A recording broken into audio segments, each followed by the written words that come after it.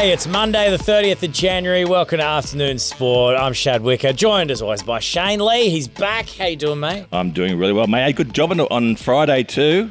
I thought, thanks, thought mate. you boys did well. You held the fort down. No, we did good. And I wasn't on the piss that much. Oh, as if. No one takes the Friday off in between public holiday and weekend because they're doing fine. Yeah, I know. It's a bit obvious, wasn't it? Yeah, no, I know you too well, mate. I know you way too well. We got so much sport to get into here. I've got a question that might put you in a tough spot in just a moment, Shane-O, but I think you're going to have the same answer as me. It's to do with the Australian Open. Okay. We've got that to get into. We've got a bit of cricket to get into, of course. EPL, big news for Socceroos. So let's not waste any time. Let's just get into it. In life, the most important thing is trust. Without it, everything is a lot harder in a quickly changing and turbulent time. Barclay Pierce Capital is a safe pair of hands, an organisation built on people.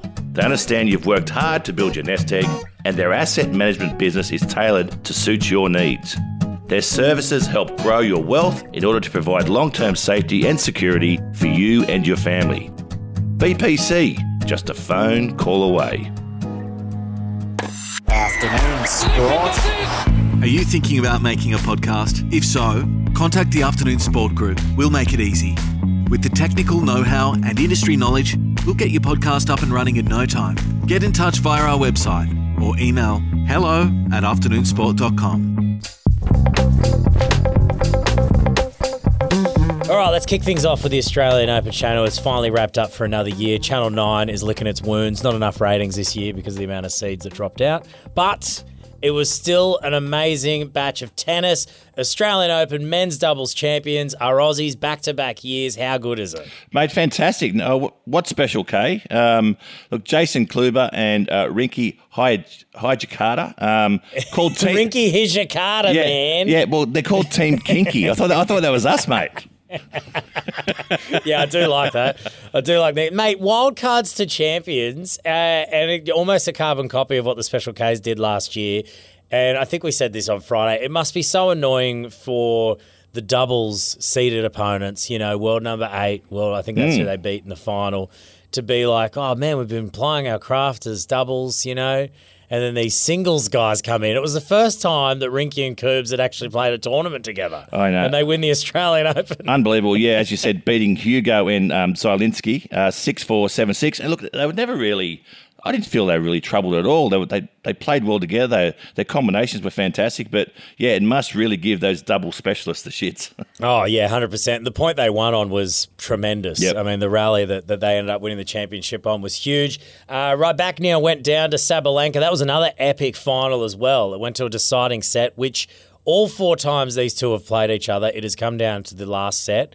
And it's been Sabalenka pretty much taking it home each time. So she's done it again, her first ever Grand Slam, the maiden Grand Slam in Australia. A little bit awkward because she is Belarusian. Yes. So the white flag, a little bit awkward Whatever there. you do, don't mention the war. Exactly. But the Oz Open final didn't live up to as much as the other two, or the other finals were more hyped up to. I think the women's final was, in my view, far better of a match.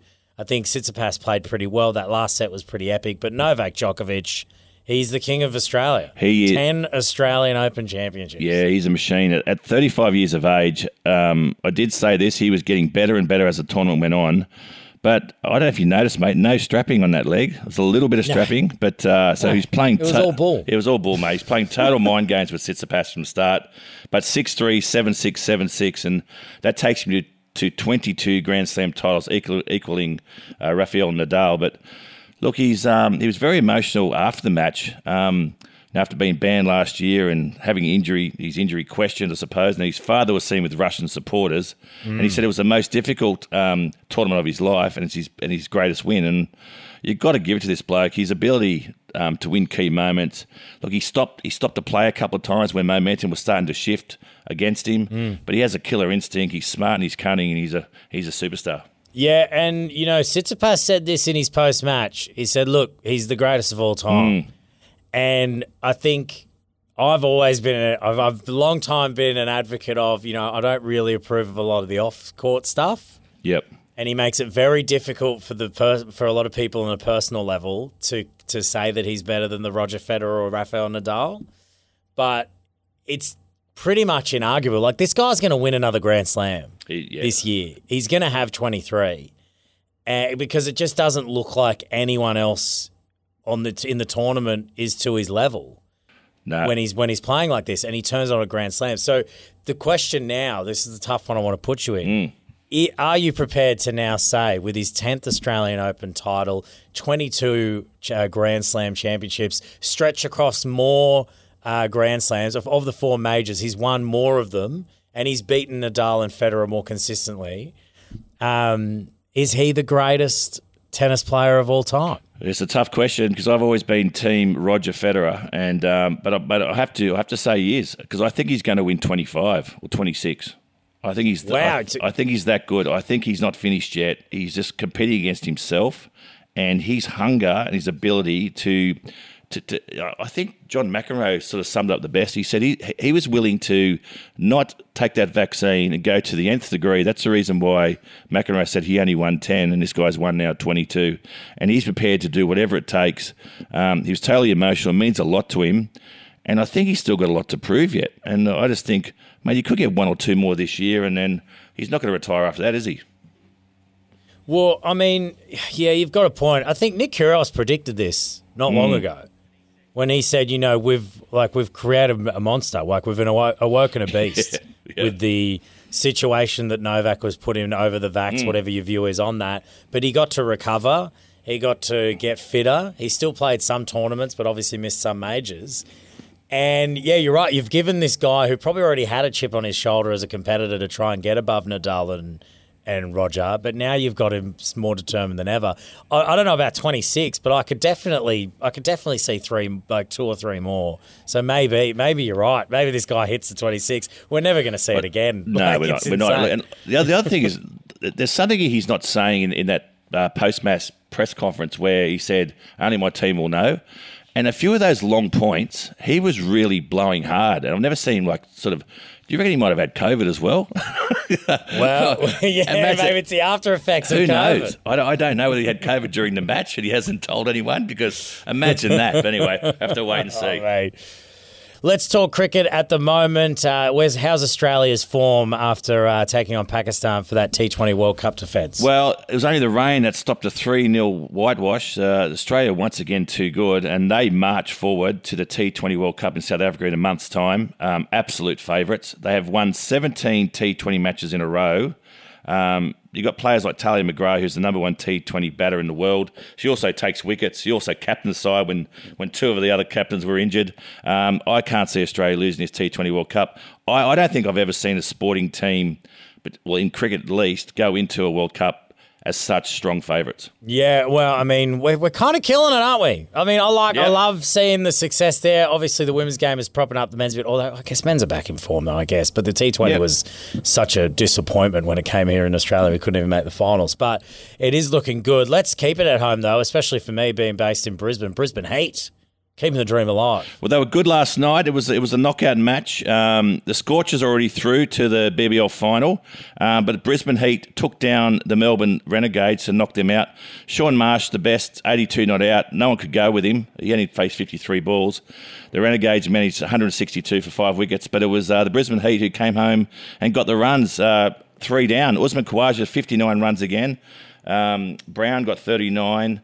Renshaw chipped in with 27 not out. So they now play the Sydney Sixers to see who plays the Scorchers in the final. But the big thing is Brisbane Heat lose Khawaja, they lose Labuschagne, and they lose Renshaw. They're 3 big batsmen. So I dare say they're gone. So it's going to be another Sixers, Scorchers, a BBL final. Oh, don't say that. Come on now. Yep. That's going to happen. Quickly on EPL as well, let's go over to the FA Cup. City stunning Arsenal and keeping a streak of making it into the round 5. City are a good side. Arsenal still top of the Premier League league race, but they're knocked out, and it was a 1-0 victory to City. But that allows Arsenal now, I suppose, to focus on the league title. But a young side, and I think that's going to be their only issue is that whilst they are 5 points clear, There's still a few big games. There'll still be a lot of nerves. They've got to hold their nerve as young players to get across the line. Yeah, you got to prioritise, I think, a lot with the FA Cup and the EPL. Yep, And you yep, and I think the EPL always kind of sits above, obviously. But It does. How's this? Great news for the Socceroos. It was we kind of thought it was going to be the case anyway if Arnold wanted the job. Graham Arnold has been reappointed as Socceroos coach after the World Cup. Well, if you only rewind maybe, a year and a half ago, and when Graham Arnold was caught breaching COVID restrictions and was about to be sacked from the Socceroos, he's now walked away. Many say he was the coach of the last World Cup, obviously getting Australia into the final 16, only to be beaten by Argentina 2-1, which is a great effort. He's now about to sign, they believe, a multi-million-dollar deal over a number of years. So what a huge turnaround for him and his family. Yeah, to think they were calling for his head before the World Cup as well because of the form of the side. So, yeah, I guarantee you this is how fickle football fans are. I bet I'd give it 12 months, I'll be calling for his head again. I bet you. No doubt. Hey, stay with us. We've got to talk some AFL, NRL, NBA and more up next. Afternoon Sport. The new EliteBet app has arrived. It's got all the betting features you expect and new ones you're going to love. EliteBet is your one-stop shop on race day with Hotbet, where you can back the tips of proven winning punters, build fast sports multis, and play same-game multis. The EliteBet app is the smoothest betting experience around. Trusted for 10 years, EliteBet is 100% Australian-owned. The only betting app you need this summer is EliteBet. Gamble responsibly.